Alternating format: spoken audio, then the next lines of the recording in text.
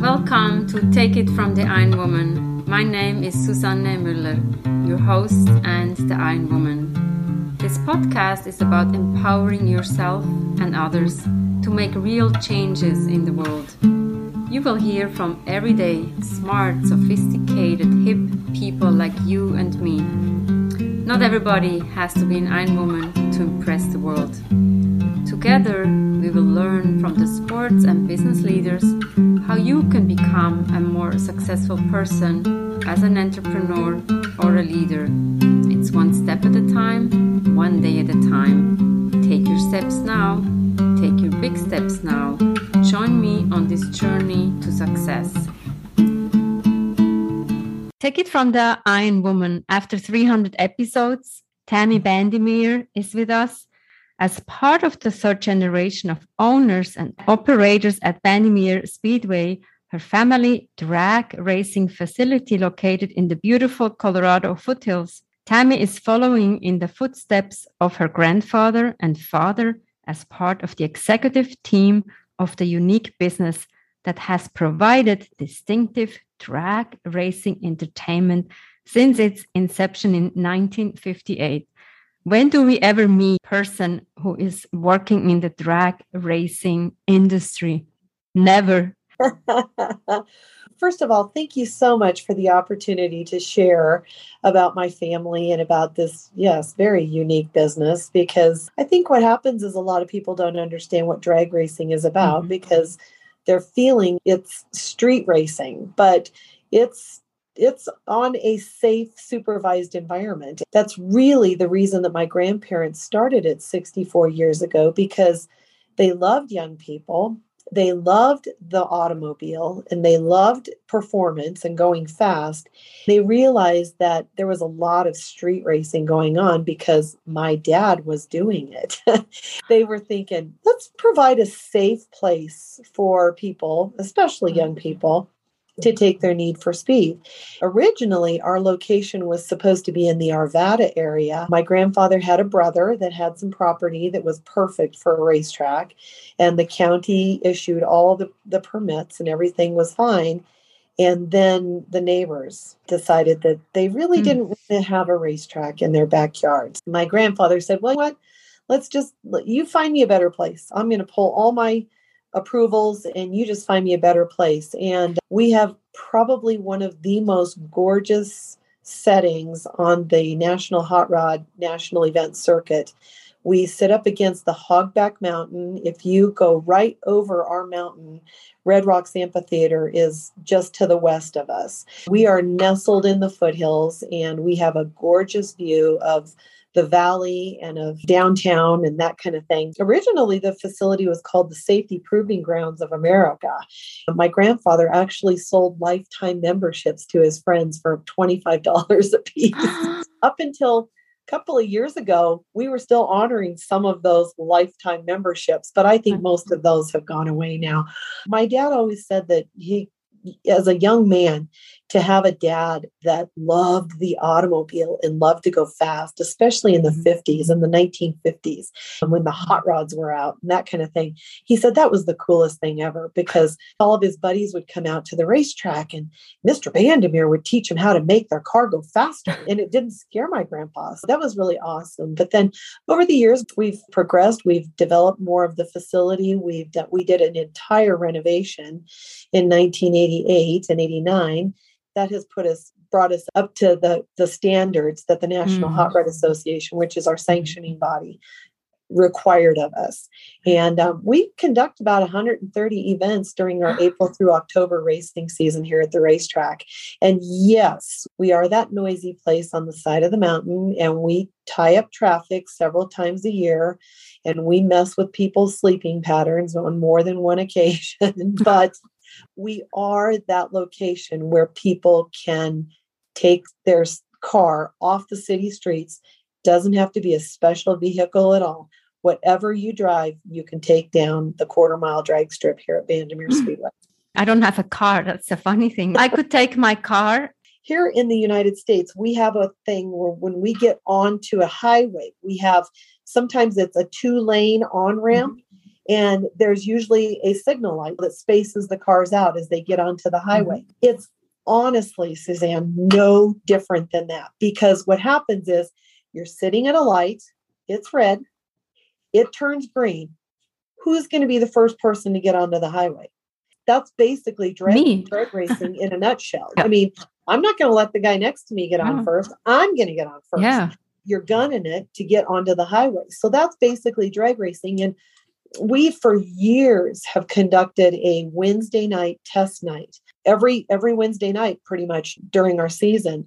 And we've partnered with the Colorado State Patrol in the last several years because, yes, I can take my little Toyota CHR and bring it out to the racetrack and race against somebody in a Honda Civic, and just to see who's going to win. We call it bragging rights. We can, on a Wednesday night, it's about $35, $40 to come in, drop your money. Now, here's the thing. It's got to go through tech inspections. So it needs to be a safe vehicle. We need to make sure that if it's not safe to race on the racetrack, then it's probably not safe to drive on the streets. Sometimes people go, oh, I wondered why my car was doing that. Well, we just figured it out for you. And so anyway, but for the most part, most everybody that has a streetcar passes tech, and then they just can make runs all night long and pair up against each other and go on the starting line, and the light goes green and take off down the quarter-mile drag strip, 1,320 feet. And it's safe. There's no cross traffic. There's no pedestrians. There's no anything that you're dealing with. I know in Germany, you can go on the highway. You can go as fast as you want. So basically, that's what it is. Basically, yes. Except I'm thinking that might be a little dangerous because you're changing lanes and that kind of thing. Where here, you've got a lane, and for 1,320 feet from point A to point B, you stay in that lane, and then you get a time slip at the end of once you get to the end of the race, you get a time slip. And that's why I say that's kind of your bragging rights. You can take that back to work the next day and say, check it out. See what my car did at the racetrack yesterday. So we get a lot of that. People that buy new cars, and they're like, I just want to see what this thing is going to do in the quarter mile. Bring it out to the racetrack on a Wednesday night. Bring it to Colorado State Patrol. Take it to the track test night. We'll tech it in and give you a number and run you down the racetrack. What kind of cars are coming? Like Porsche or more like the SUVs or? Everything, because that's the beauty of drag racing is that you don't have to have a special vehicle. You absolutely don't. Years ago, my grandfather started a high school drag racing program, just kind of as a fluke. He had some kids that wanted to come out and race, and he's like, sure, bring it on out. Well, it has become something that in the 70s and 80s, oh my goodness, we had for Memorial Day and Labor Day, that's when we ran our high school drag racing program. We would have upwards of 500, 600 cars come out. And it was kids that just wanted to come out and race, and they would just have a blast. But we would get, this is no lie, we would get hearses. People would bring hearses out and race them. They'd bring their dad's Porsche. They'd bring their mom's station wagon. They'd bring everything, absolutely everything, because drag racing is not necessarily about speed. It's more about consistency. So going from point A to point B at the same speed, the same ET every time, that's what wins races. Now, if you're not interested in winning a race, then Wednesday night is perfect for you, because that's just simply making time runs and just going down and making time runs and just collecting your time slips and saying, this is what I did. But once you get into competition, then you have to estimate how fast am I going to go from point A to point B? Then is when you start to, then the competition comes into play. So you say Wednesday night is anybody can come, and then the competition is that another night or on the weekend, or how does that look like? We have, honestly, about 23 different racing classes here at the racetrack. We race kids as young as 5 years old in our junior dragster program. And the junior dragster program has been a really amazing program that was started, probably 20 years ago, 15, 20 years ago. It was started on the East Coast at a racetrack in Old Bridge Township Raceway Park. And they actually started putting kids in these little junior dragsters that had a little 5 horsepower Briggs and Stratton engine. We kind of laugh that it's like a glorified lawnmower, to be really honest with you. But what we found is that over the years, when you start kids out that young, just like go-karts or that kind of thing, they don't have a fear for that kind of thing. They learn etiquette. They learn the etiquette of racing and that kind of thing. There are many racers right now that are in the professional racing categories of the National Hot Rod Association that got their start as a junior drag racer. There's some that did junior drag racing, and like my son, after he aged out at 17, he said, I'm done. I'm done. I'm going to do something else. But then there's other kids that was exactly what they needed to get them focused, to help them get better grades, because a lot of times parents use that as a tool. What if you want to race? Here's what you need to do at school. You need to get better grades. We run junior dragsters. I think we have probably 12 events during the summer that are junior dragster races. And we have close to 100 registered junior dragster racers here at the racetrack. And they race as young as 5, and then they age out at 17. They hardly walk, hardly talk at 5, and they can drive the car already. This is just funny. Yes, but that's exactly right. You mentioned something very interesting, and I think that's a very important point. It's about leadership, it's about determination, and that's what my podcast is all about. When you can transfer from sports, automotive, into school, into learning, into building etiquette, you said. Well, and I think too that when people, and it happens every once in a while, as development gets closer to our facility, because you can't stop growth. So I'm looking across the valley right now, and there's houses that are being built literally right across the street from us.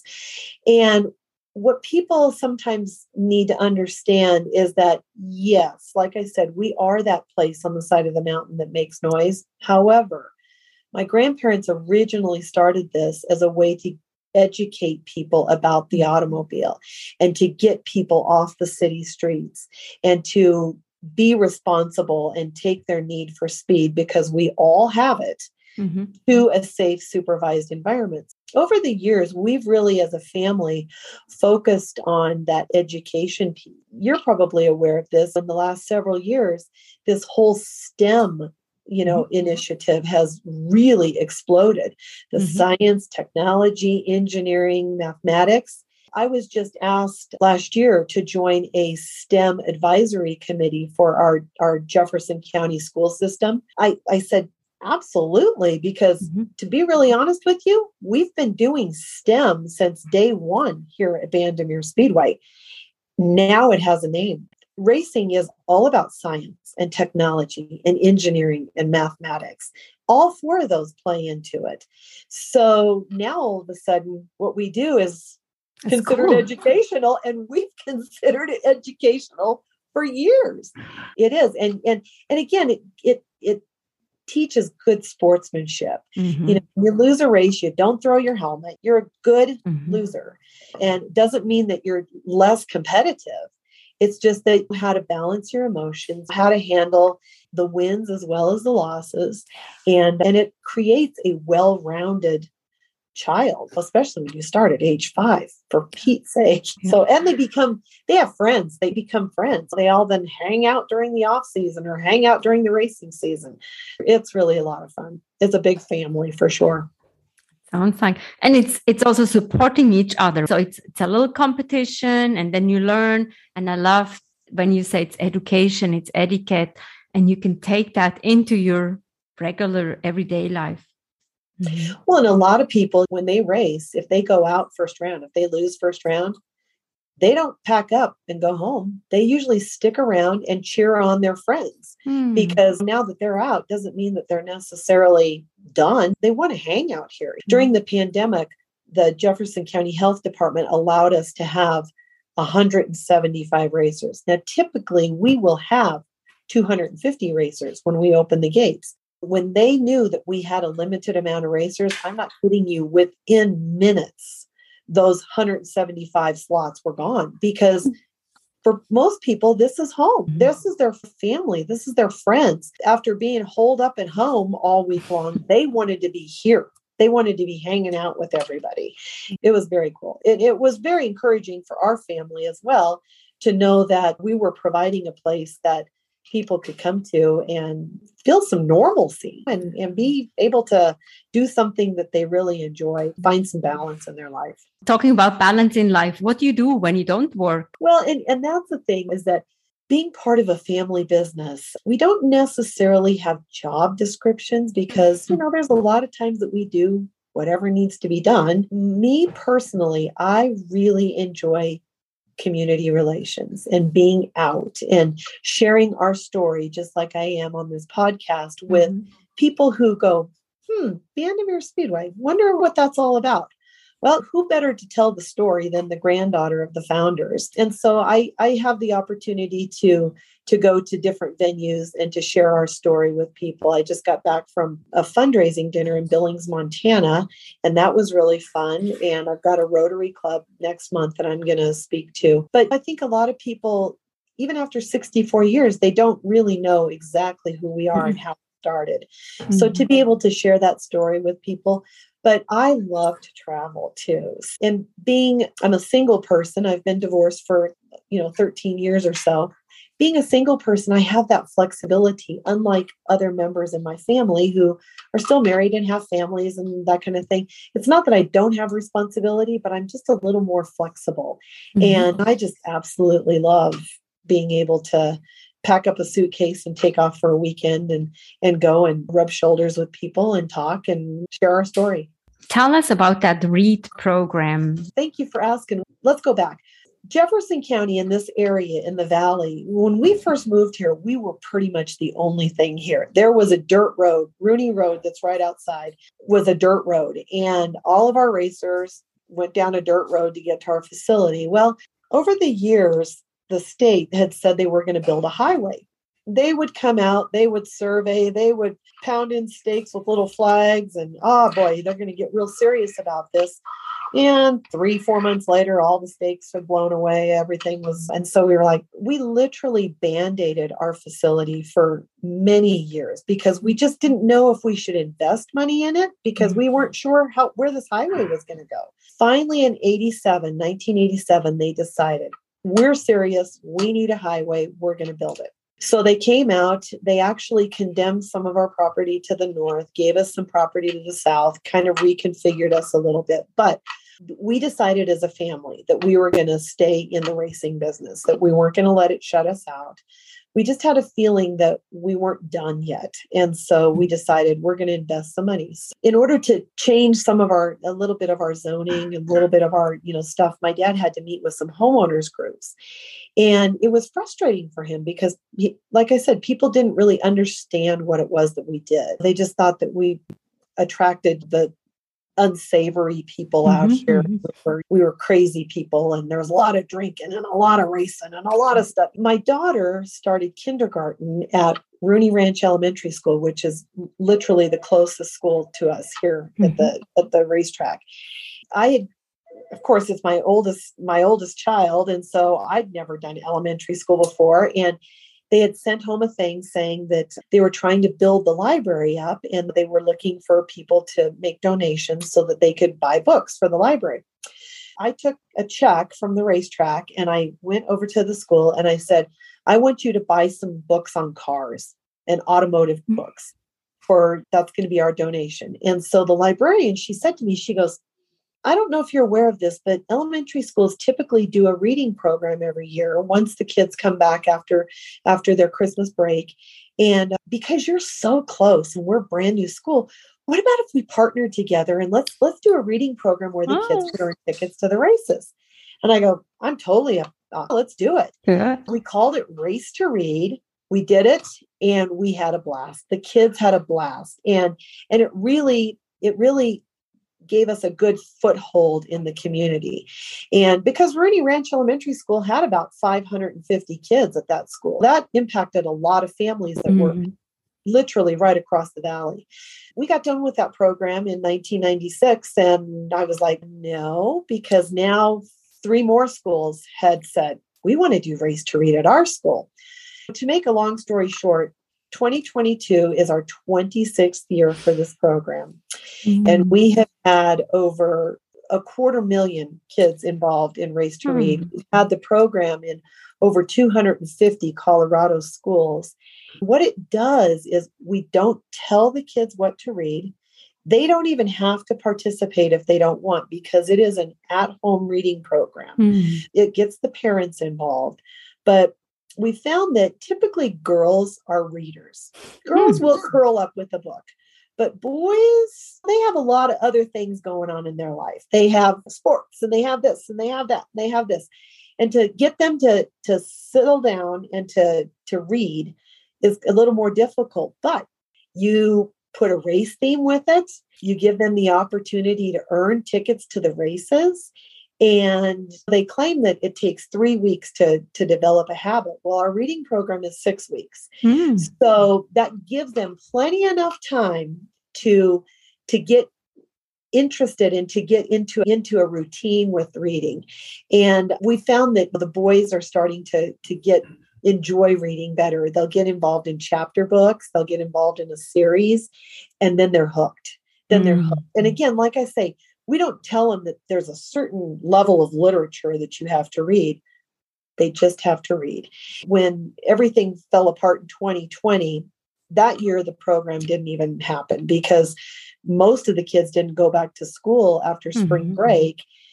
And it was just very difficult. We had 71 schools that were signed up that year for Race to Read, which equates to about 36,000 kids. And so we pulled it. It was too difficult for the schools to do it. But 2021, I put together a bingo sheet with different activities, because reading is not all about opening a book. It can be about writing. It can be about doing activities, word searches. I mean, anything that involves your brain and having to pay attention and read through instructions or that kind of thing. So I put together a bingo sheet. The feedback was amazing from the schools because they weren't required to do near as much work. And schools were still in 2021 trying to figure out how to navigate the whole learning process. And because we're still doing online learning. So Race to Read just kicked off yesterday. We've got it in 39 schools this year. And it's a bingo sheet. It's a bingo sheet. They need to create a bingo, and then they send it to me, and I will send them tickets to our Night of Fire and Thunder, which is May 21st. They get a ticket for themselves and an adult, which is typically about a $50 plus value. Parents are like, you're going to read so we can go to this race. It's been a really great way for us to be involved in the community. We are well into our 2nd generation of this program, and we're pretty much knocking at the door of the 3rd generation of this program. It's been really a fun thing to do for us. Going to Billings this last weekend or weekend before last, there's a gentleman in Billings, Montana that picked up on our program and wanted to do a reading program in Billings. And so he calls it Read, Win, Race. But he uses basically our materials. He just changes them and he's connected with a racetrack there in Billings. They get tickets to the races. Again, it was so heartwarming to see that the program works in Colorado, but it can work anywhere because it's something that you provide. And if they take advantage of it, great. So it's awesome. That's the only word we can use. Awesome. Well, congratulations. I was on the board of the Jefferson County Library Foundation for almost 20 years. And then I was the chair of their board for almost 12. And when all these tablets and all this thing came out where people could download books, we all were thinking, wonder how that's going to affect people physically walking into libraries and wanting to pick up books. But people still like books. They still like that tactile, feeling of opening a book, and there's a smell. There's just something about a book. Truthfully, I mean, behind me, I've got a whole shelf of books, and I've got books down here, and we have a little free library here at the racetrack that is outside our gate B. And I'm constantly filling it or arranging it or that kind of thing, because I've got a shelf for children and a shelf for adults. And especially during our racing season, it gets a lot of movement in the little free library, because people are coming to the racetrack all the time and they're like, oh, I'm going to take a few books and drop them off at the little free library. Or my kids are tired of reading everything we've got at home. Let's go see what's in the little free library. So we're registered with the Little Free Library organization. And so we've got a spot on their map. But it's just another way to give back to the community. And free books. And I kind of thought, because we still are a little ways out here, one of my nephews who put it together for me, he said, you think we're going to get vandalized a lot? And I go, I don't think so. And the only thing that's gotten that was vandalism was the wind. The wind blew the door funky on it. So Dale had to fix it for me. But we've never had anybody vandalize the Little Free Library. And we've had it for 5 years. And it's just another thing that people see and they're like, books, okay. Racing and reading.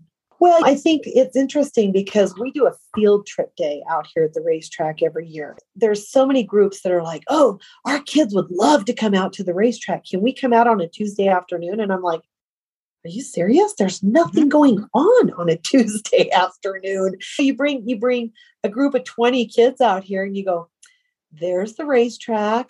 There's the tower, there's the concession stands. And when we're racing, this is what it looks like. And they go, sure. Thank you very much. You have to bring them out when something is happening, when something is going on. About 5 years ago, I said, let's pick one day in the middle of the summer that all these groups, if they want to come out, they can bring their group out for free. Their kids can experience the racing. And I have a couple of racers that let them come over to their pit area. They explain their race car to them. They explain to them how they got involved in racing, and they sign autographs for them and that kind of thing. So I think that it's just a matter of getting connected. There's racetracks all across the country. And admittedly enough, not a lot of them are as community minded as we are. And a lot of them aren't run as a full-time business like our racetrack is. We're a little unique. Even some of the national event tracks that I go to across the country, they don't run as a full-time business. They walk in on a Friday afternoon and sweep off the racetrack and fire up the timing system and run races. And then Sunday afternoon, they're done. Everybody goes back to their regular jobs, and next Friday, they roll back in and start things up again. We're very unique. Our offices are open Monday through Friday, 8:30 to 4:30. We sell fuel. We sell souvenirs. We use every piece of income that we can possibly do, because when the day is over, it's our name that's on this facility. And it's us that needs to make sure that the bills get paid. So we're always looking at all kinds of different ways to do that. But I think that seriously, just being able to go to a racetrack and have the opportunity to connect and let people know that, again, it's educational. If people can get their mind wrapped around that it's not just the speed and that kind of thing, but it still is that. Thank you so much for educating me and all my listeners. This is unique. Thank you so much, Tammy, and good luck. Or what do you say in? Well, let's see here. What do we say? Keep it between the lines.